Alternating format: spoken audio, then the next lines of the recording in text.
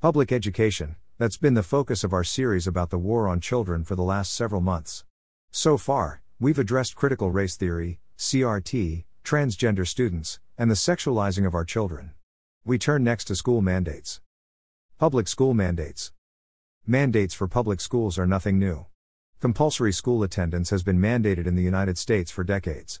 States have laws that require students to attend school beginning at the age of 5, 6, or 7 years of age. States differ on the end of the compulsory age, but it's usually 16, 17, or 18 years of age. Compulsory school attendance also includes the number of instruction hours and days per year. Students and parents who don't comply with compulsory school attendance face legal problems from the state. Most parents seem to be accepting of compulsory school attendance. Every state and the District of Columbia, D.C., have had vaccine requirements to attend public schools for decades. Mandated smallpox vaccinations for school children date back to the 19th century. Some of the current mandated school vaccinations are for diphtheria, tetanus, pertussis, polio, and chickenpox. Most states and D.C. also require vaccinations for measles, mumps, rubella, and varicella. Some states also require vaccinations for hepatitis A and or B. Parents have been participating in those vaccine mandates. Why so much fuss about school children being vaccinated for COVID-19? COVID-19 vaccine mandates. One reason parents have had problems with the COVID-19 vaccine mandates is because the vaccines didn't go through vaccine trials before being given to the general public on an emergency use basis. Even though the Federal Drug Administration, FDA, eventually gave full approval to one of the COVID-19 vaccines, many parents believe the authorization had been politicized and rushed. Another reason parents have had problems with the COVID-19 vaccine mandates is because of side effects for some children. The Centers for Disease Control, CDC, admits that greater than cases of myocarditis and pericarditis in adolescents and young adults have been reported more often after getting the second dose than after the first dose of one of the two mRNA COVID-19 vaccines, Pfizer-BioNTech or Moderna.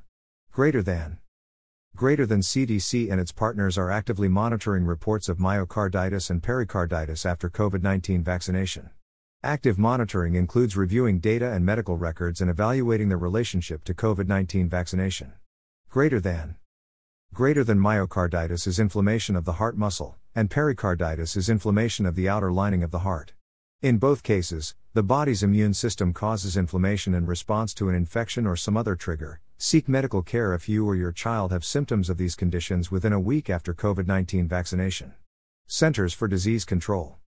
Many parents are concerned about the long-term effects of the COVID-19 vaccine as well as the short-term side effects. Because the vaccine is still relatively new, the long-term effects are unknown at this time. Greater than COVID-19 vaccine-associated myocarditis may have a benign short-term course in children, however, the long-term risks remain unknown.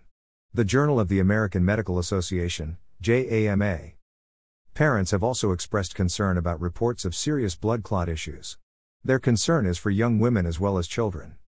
Greater than post-authorization surveillance of COVID-19 vaccines has identified safety signals, including unusual cases of thrombocytopenia with thrombosis reported in recipients of adenoviral vector vaccines.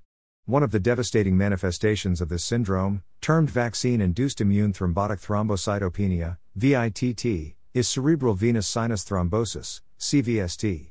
Greater than cerebral venous sinus thrombosis, CVST, is a rare form of cerebrovascular disease that typically affects young women of childbearing age and is generally thought to be associated with the same general risk factors as other more common forms of venous thrombosis, such as pregnancy, medications, including oral contraceptives and chemotherapy, infections of brain, ears, or face, head trauma, inherited blood clotting disorders, e.g., functional deficiencies of coagulation protein S or C, antithrombin, and factor V Leiden, and, rarely, thrombocytopenia, with prevalence of prothrombotic disorders being especially high in adolescents.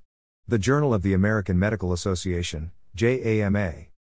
The CDC has a reporting feature available for parents to look at available data concerning negative reactions to the COVID-19 vaccine, including adverse reactions, hospitalizations, life-threatening events and death. You'll find the Health and Human Services, HHS, dataset here. You can also look at an analysis of the most recent VAERS reports here. Just a few months ago, October 2022, an advisory panel to the CDC voted unanimously that the COVID-19 vaccine should become part of the pediatric immunization schedule in 2023. That upset many parents and put more pressure on families about the education of their children. One of the best historical presentations about SARS-CoV-2 is written by former New York Times journalist Alex Berenson. He wrote the book in 2021 and shared a good historical perspective through the publication date of November 20, 2021. Face mask mandates.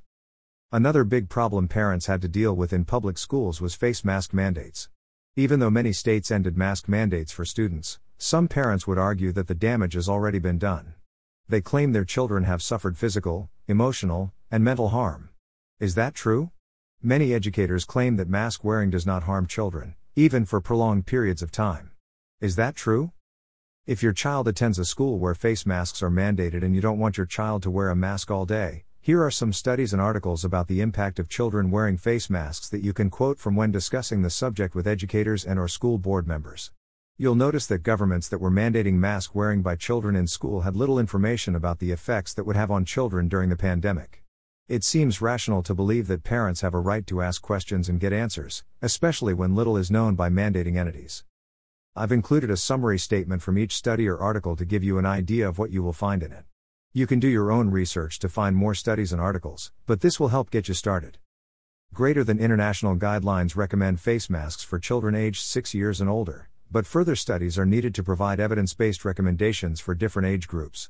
The impact of face masks on children, a mini review. National Institutes of Health greater than while masks can protect children from COVID-19 infection, it is unclear how mask-wearing behavior and mask mandates influence children's cognitive and social development. How does wearing masks affect children? National Institutes of Health, COVID-19 research. Greater than the scientific database of the impact of wearing masks on children's face processing performance is meanwhile thin, although there are some first examples available. For example, about face recognition performance, see Stage Juhar et al., 2021. Regarding research on the impact of masks on the ability to read emotions from masked faces is mostly lacking. The main reason for this overall low number of studies might be that during several lockdowns during the COVID-19 pandemic, empirical studies with school kids facing heavy hygienic requirements are technically hardly feasible. The impact of face masks on the emotional reading abilities of children, National Center for Biotechnology Information, NIH greater than elementary schools in Japan are reporting that masks are having adverse effects on their students, including more unruly behavior as masks disrupt communication. Professor Miyawa says children between 4 and 10 years old are developing the ability to empathize, to imagine what others think, and how to respond. Children normally have ample chances at school to put themselves in someone else's shoes, but masks in classrooms mean the opportunities are much scarcer now. She suggests that teachers should consider how to create those opportunities for students in the current situation. Is wearing a mask affecting our children's development? NHK World, Japan. Greater than social distancing measures including face masks are suspected of causing young children's development to have dropped by up to 23% during the COVID pandemic, according to a new study. Daily Mail UK. Greater than children do not readily acquire SARS-CoV-2, very low risk, spread it to other children or teachers, or endanger parents or others at home. This is the settled science. In the rare cases where a child contracts COVID virus, it is very unusual for the child to get severely ill or die. Masking can do positive harm to children, as it can to some adults. But the cost-benefit analysis is entirely different for adults and children, particularly younger children. Whatever arguments there may be for consenting adults, children should not be required to wear masks to prevent the spread of COVID-19. Masking children, tragic, unscientific, and damaging, American Institute for Economic Research. Greater than scientific studies have shown that masks do indeed impact children's ability to recognize faces and emotions. As with adults, masks can also interfere with verbal communication. But experts are divided on the long-term effects on children's development. Masks in class, how damaging to child development? Medical Express.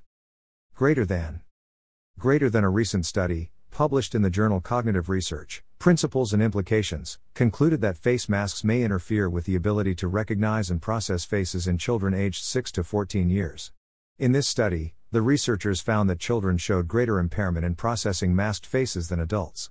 Specifically, the children were 20.1% less accurate with masked faces, while adults were 13.5% less accurate. Recent study finds that masks may impact face processing, Psychology Today. Greater than The Lancet, a world-renowned medical journal, is out with a new study debunking a highly cited CDC study that was used to support mask mandates in schools. New Lancet study destroys the CDC's justification for school mask mandates, townhall.com. Christian response to mandates. As we've mentioned before in this series, it's important that Christian parents present reasoned responses to school boards and administrators. Responses that are logical, informed, and thoughtful are often received better by people who have authority over your child's education. You can look at previous parts of this series that address best practices for speaking privately and publicly with authorities. Mandates are challenging because people in power are forcing parents and children to do something that may be against their will. That can be frustrating to parents and lead to emotional responses. Christian parents have the challenge of making decisions for their child's best interests while representing Jesus Christ to the world. Remember the basics of presenting an effective Christian point about your concerns.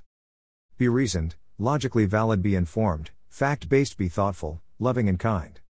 Ebooks. We invite you to download and share these 2 ebooks from our War on Children series. The War on Children, A Christian Response, Ebook 1. The War on Children, A Christian Response, Ebook 2. Faith and Self-Defense, copyright 2023.